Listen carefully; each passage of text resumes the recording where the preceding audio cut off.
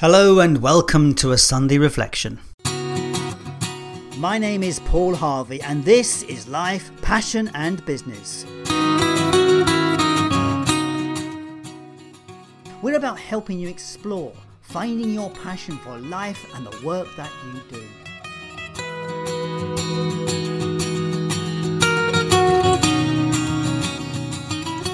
But it's so much more than that. It's about finding clues to the big life questions. What does it mean to be successful? What is the meaning of life?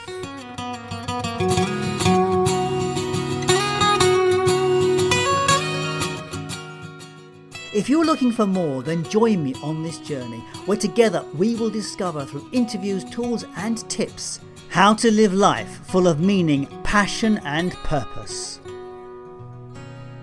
Hello and welcome to a reflection.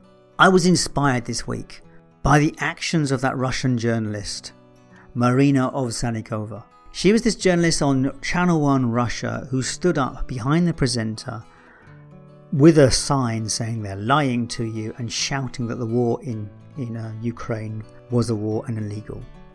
And she took a massive risk, knowing full well that she would be arrested and she might not ever be released. It was a massive risk to do, and I was so inspired by her bravery. She made a video prior to doing this act to explain her situation. She had been feeling uncomfortable for a long time, and she was talking about how she had been closing her mind to all the things that had been going previous, like the war in Crimea and so on. It's a fascinating story, and clearly she is a very brave lady. What we're seeing here playing out is this thing about cognitive dissonance. It's when the surrounding world, the world environment you're in, no longer fits the values that you hold true and dear.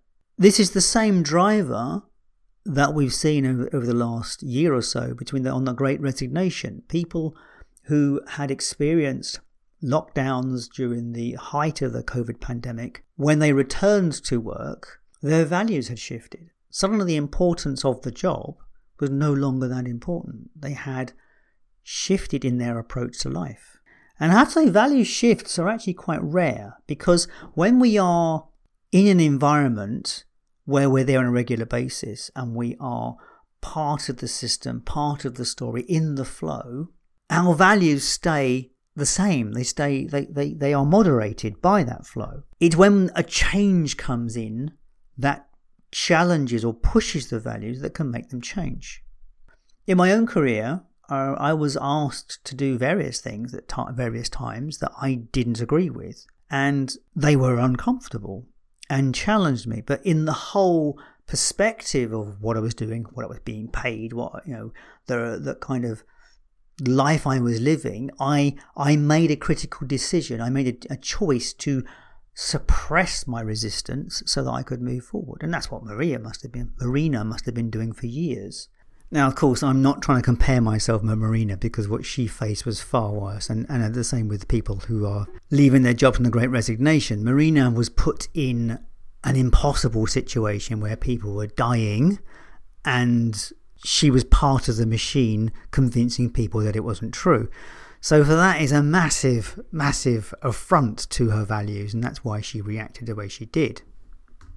But this is an interesting point to consider. I mean, when we look at the Great Resignation, people were sent home from work and told work was no longer important, you must stay home now. And they discovered new things about themselves. They discovered new things about being with their family. They discovered new relationships. They discovered all sorts of aspects. And suddenly going back into the work environment, it now conflicted with that. Because imagine if you've suddenly been able to spend the last year or so with more time with your children and less travelling, and suddenly you're going back to work and you're having to travel and you don't see your kids again as before you were seeing them, that is a big shift. So you can see why suddenly those values become more important. I spent the last year with my children and it was so good, I want to carry on doing it. So you can see why value shift happens when the environment or things change. And that is really quite amazing, quite an amazing opportunity for people to discover, I think. But it does bring me back to this aspect of values and knowing our values. See, one of the biggest things about cognitive dissonance is that we get to feel uncomfortable about something, but don't know why. And I think very few people really understand their discomfort with something. Our discomfort is because we've been triggered, and the trigger is always going to be something that we hold fundamentally dear, and it's normally a value. So what are values? Let's look at that, what they are first of all. So values are a word or a phrase which encapsulates how you feel and what's important to you. A lot of people will use the value of freedom.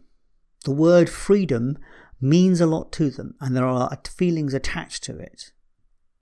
That is very popular in the entrepreneur circles, and is often one of the driving forces behind a lot of entrepreneurship. Family is another, might be a value. But there are thousands of value words, and they all have slightly different meanings, slightly different nuances to us. And the challenge really is to pick a number of those words and really identify where your values are. And that's how you do it. You look at a values list and you start to pare down that list to get it to a number of values. On my list are words like freedom, fairness, security, sustainability. And I think those are probably the four that are really powerful value lists for me. Those are the four that are really powerful for me, and there are probably another 6 or 7. They say you shouldn't have any more than 10, and those values will shift or rise up and down in importance throughout your life. And it really is worth doing this work, because when you understand your values, you get to understand your triggers, particularly in the work environment and in your personal life. I mean, for example, if you have a close friend and then you discover your close friend does something which is inappropriate or illegal, you've then got to make the decision about how challenged you feel, how much they challenge your values. And it's the same in the work environment. When you understand your values, you get to make the choice. When you don't understand them, you get triggered and don't understand why. So that's why it's quite valuable to really understand this stuff. I will put a link to a values list on the page for this podcast, so do check out that value list. And it's certainly worth looking at the list and picking out the words that jump out to you. It's not something you do in moments. I mean, you may already know your values, your key values. But some of the finer ones you might not know. And it's also this question about prioritizing them. And that's why in my own career situation, the value that was being challenged, and I cannot specifically remember, I think it was some sort of discrimination thing that I was bothered about. It was an employment issue. And while it was challenging me, I thought it was unfair, it was wrong. It was the fairness value that was being challenged. But it wasn't being challenged enough for me to resign. But that's what's happened to Marina. She has got to a stage where her value has been so challenged, her only option was to leave. And this is what happens in employment. We are settled in that employment until something shifts. I mean, it can happen when a company gets taken over. The culture changes of the organisation, and the organisation no longer fits the values that you were working with, and hence you need to leave. So this is fascinating material. It's fascinating stuff. And when we have a real appreciation or understanding for what we represent, for what's important to us, it helps us make good decisions going forward in terms of the potential careers you want to move towards, the friends and people you want to associate with. Values are really important in politics. I notice my own resistance gets triggered when I get into discussions with people that have vastly different politics to me, because our values are different. And at the same time, I have to work with acceptance. One of the challenges there, though, I think, is learning to be able to accept other people have different values and still accept them for the people that they are. And that's another conversation. But for today, I want to leave you with this idea that finding your core values, the ones that can never be challenged, is really worthwhile doing, because it's work that will support you going forward in finding the life you want to live.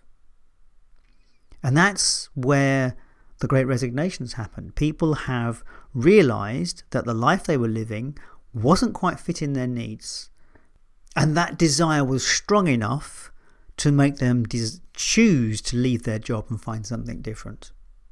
Fascinating, isn't it? So your homework for this week, said he with a tongue in his cheek, is find your value sets.